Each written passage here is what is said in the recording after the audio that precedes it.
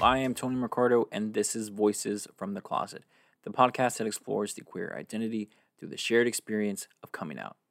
In each episode, we will hear a different story, a different voice, and we will visit a different closet. Figuratively, of course. Our first stop on our journey is one that hits very close to home because it was my home. This is my coming out story.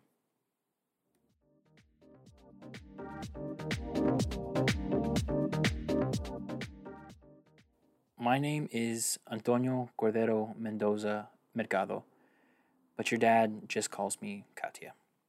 And I go by Tony too.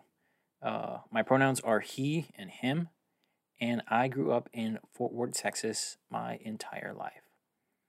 My first queer crush, I would probably say there was this boy in preschool.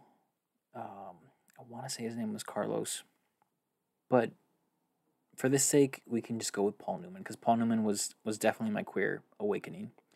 It was Paul Newman in Cool Hand Luke, just all of that. I was flipping the channels one day and I just came upon that, and he's just shirtless through that whole movie. He's sweaty, he's dirty, he's grimy.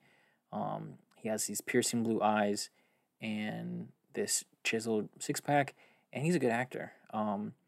And I just remember being just in awe of how pretty that man was, and yeah, I would definitely say that he was probably my first queer crush.